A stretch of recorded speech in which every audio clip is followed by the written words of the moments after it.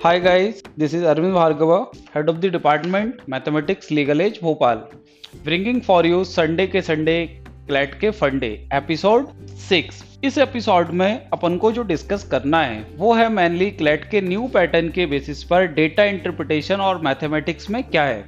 बच्चों, last week में आप सबने बहुत सारे चेंजेस सुने होंगे, देखे होंगे और उसके अकॉर्डिंग बहुत सारी चीजें प्लान भी की होंगी। प्रिपरेशन थोड़ी सी डिस्टर्ब भी हो गई होगी, ठीक है। अब इसके बेसिस पे ये समझना कि ऐसे कौन कौन सी चीजें हैं जिनको अपन को अपनी प्रिपरेशन में लाने की जरूरत है, जिससे क्या हो जाएगा कि अपने आगे आने वाली प्रिपरेशन उसी के अकॉर्डिंग चेंज हो जाए। तो एक तो ये पॉइंट कि डेटा इंटरप्रिटेशन होता क्या है, क्या मैंने अभी तक जो पूरा मैथमेटिक्स पढ़ा हुआ था क्या वो पूरा बेकार हो गया, मुझे नए तरीके से अब डेटा इंटरप्रिटेशन पढ़ना पड़ेगा। ये सारी चीजें आपको बिल्कुल सोचने में आ रही होंगी। तो इससे रिलेटेड पॉइंट समझना और ये भी देखना कि अभी तक जो मैंने पढ़ा हुआ है उसका सबसे अच्छा यूज अपन कैसे कर सकते हैं डेटा इंटरप्रिटेशन में। सबसे पहली बात तो एक बात ये समझना कि बहुत सारे एग्जाम ऐसे हैं जो ऑलरेडी डेटा इंटरप्रिटेशन को पहले से यूज कर रहे थे अपने एग्जाम में एज अ सेक्शन, जैसे अभी अपने पास आया है। लेकिन कुछ एग्जाम्स में पहले से भी क्या था, डीआई एक सेक्शन था, ठीक है। तो डीआई मैथमेटिक्स से अलग नहीं है, क्वांटिटेटिव एप्टीट्यूड से अलग नहीं है, लेकिन डीआई सिर्फ क्वेश्चन पूछने का तरीका है। मतलब अगर जैसे पहले क्वेश्चन सिंगल क्वेश्चन पूछता था हर टॉपिक से, अब वैसा नहीं होगा। अब आपके पास क्या होगा कि क्वेश्चन पूछने का तरीका डीआई फॉर्म होगा, ग्राफ के फॉर्म में होगा। बच्चों, डीआई का मतलब ओनली ग्राफ नहीं होता, लैंग्वेज भी होती है। मतलब बहुत सारी लैंग्वेज का कॉम्बिनेशन एक पैराग्राफ बनाकर भी आपको दे सकता है, जैसा अपने पास इंग्लिश में आरसी आता है, बिल्कुल वैसा भी क्वेश्चंस आ सकते हैं डीआई के अंदर, ठीक है। तो ग्राफ के फॉर्म में हो सकता है, वो लैंग्वेज के फॉर्म में भी हो सकता है। तो इसी को डेटा इंटरप्रिटेशन बोलते हैं, ठीक है। तो डेटा इंटरप्रिटेशन केवल और केवल क्वेश्चन पूछने का तरीका है, लेकिन जो अंदर कंटेंट है वो तो ऑलरेडी मैथ्स है, ठीक है। ये वाली बात तो वही जो क्वांटिटेटिव एप्टीट्यूड था अपने पास वही अब होगा, लेकिन क्वेश्चन पूछने का तरीका अलग होगा। तो डेटा इंटरप्रिटेशन में कुछ पॉइंट्स हैं जो डीआई सॉल्व करते वक्त आपको ध्यान रखना है। एक एक करके इन पॉइंट्स को ध्यान से सुनना, आप चाहो तो नोट करके भी रख सकते हो इनको। सबसे पहले तो जो डायरेक्शंस गिवन होती हैं डीआई के ग्राफ के ऊपर और ग्राफ दोनों को एटलीस्ट 1 मिनट जरूर देना है पढ़ने के लिए, देखने के लिए। आप में से कितने लोग सोचते हैं यार जो डायरेक्शंस होती हैं वो तो जनरली वही होती हैं, लेकिन डायरेक्शंस में भी कई बार डेटा गिवन होता है जो अपन कितनी बार नोटिस नहीं करते। तो अपन को डायरेक्शंस और ग्राफ दोनों पर मिलाकर एटलीस्ट 1 मिनट कम से कम देना है।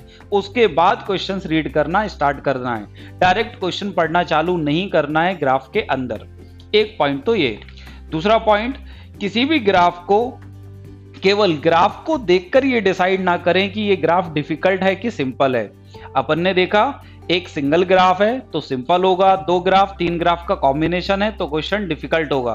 बट ऐसा बिल्कुल भी नहीं होता। ऐसे कितनी ग्राफ हैं जो देखने में डिफिकल्ट है बट सॉल्व करने पर जो अपन को समझ में आता है तब लगता है यार ये ग्राफ तो बहुत सिंपल था, देखने में डिफिकल्ट था।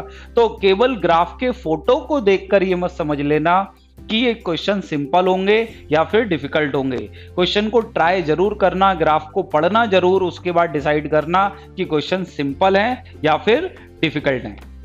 ये वाला पॉइंट ठीक है। थर्ड पॉइंट कि ऑल 5 क्वेश्चंस किसी भी ग्राफ के डिफिकल्ट नहीं होते, याद रखना। जैसे मानो कोई ग्राफ अपन को डिफिकल्ट लग रहा है सॉल्व करते वक्त, तो ऐसा नहीं उसके सारे क्वेश्चन छोड़ दो। एक क्वेश्चन मैंने पढ़ा समझ में नहीं आया तो मैंने पूरा ग्राफ ही स्किप कर दिया, ऐसा नहीं करना है। हर ग्राफ के अंदर 2-3 क्वेश्चंस ऐसे जरूर होते हैं जो जनरली सिंपल होते हैं। 1-2 क्वेश्चन जनरली डिफिकल्ट होते हैं कई बार, लेकिन 2-3 question on an average simple ही होते हैं। तो एक क्वेश्चन रीड करने के बाद ऐसा नहीं है कि पूरा ग्राफ ही अपन ने स्किप कर दिया। तो इस बात का बिल्कुल ध्यान रखना, पूरा डीआई अपन को पढ़ना पड़ेगा, ठीक है। उसके बाद ही डिसाइड करना पड़ेगा कि कौन से क्वेश्चन बन रहे हैं और नहीं बन रहे। नेक्स्ट पॉइंट, कई बार आपको टाइम इंक्रीज करना पड़ेगा पेपर में। जैसे अभी तक आप सबको याद होगा कि ऑन एन एवरेज आप 20 मिनट्स देते थे क्वांट सेक्शन को सॉल्व करने के लिए प्रीवियस पैटर्न में, लेकिन अब आपको चेंज करना पड़ेगा। अब आपको 25 मिनट्स के अराउंड क्या करना पड़ेगा, इस टाइम को देना पड़ेगा, ठीक है, इस सेक्शन को देना पड़ेगा। तो जनरली जो आपका सेक्शनल टाइम का जो डिवीजन है ऑल 5 सेक्शंस में, वो भी ऑलमोस्ट इतना ही है। तो अभी से पहले से डिसाइड मत करना कितना टाइम देना है। पेपर में जब आप फर्स्ट मॉक लिखोगे इस नए पैटर्न का, तो आपको समझ में आएगा यार कौन सा सेक्शन या किस टाइप के क्वेश्चन ज्यादा टाइम लेते हैं और किस टाइप के क्वेश्चन कम टाइम लेते हैं। एटलीस्ट 2-3 मॉक्स को आपको देकर देखना पड़ेगा, तब जाकर आपका सेक्शनल टाइम कुछ डिसाइड हो पाएगा। आपका प्रीवियस टाइम अलग था कि पहले मैथ्स को आप जितना टाइम देते थे, अब उतना टाइम नहीं देना है, उसको चेंज करना है। क्यों? क्योंकि सेक्शंस भी चेंज हुए हैं, नंबर ऑफ क्वेश्चंस डिक्रीज हुए हैं, एंड टाइम आपका कांस्टेंट है। तो इस बात को आपको समझना पड़ेगा। ये 2-3 मॉक में ही डिसाइड हो पाएगा कि यार कौन से क्वेश्चन डिफिकल्ट होते हैं, ज्यादा टाइम लेते हैं, या कौन से क्वेश्चन सिंपल होते हैं, जल्दी हो जाते हैं। ठीक है, तो पहले से डिसाइड मत करना कि किस सेक्शन को कितना टाइम देकर रखना है, वो डिपेंड करेगा क्वेश्चंस के ऊपर। ठीक है, तो इन 4-5 पॉइंट्स को ध्यान रखना। दूसरा, आपको कुछ टॉपिक्स भी मैं आपको बता देता हूं कि कौन से ऐसे टॉपिक होते हैं जो डीआई में 100% यूज होते हैं कि यार आने ही आना है डीआई के अंदर वो, और दूसरी एक कैटेगरी और है टॉपिक्स की जो जनरली यूज नहीं होगी, लेकिन जब उन टॉपिक्स पर डीआई बनेंगे तब ही यूज होगी। ठीक है, तो सबसे पहले तो वो टॉपिक सुनना जो कंपलसरी डीआई के अंदर यूज होते ही हैं। ठीक है, इन टॉपिक्स की लिस्ट में है सबसे पहले average, simplification, ratio proportion, percentages, profit and loss. ये वो क्वेश्चन है जो किसी भी डीआई के अंदर यूज होंगे ही।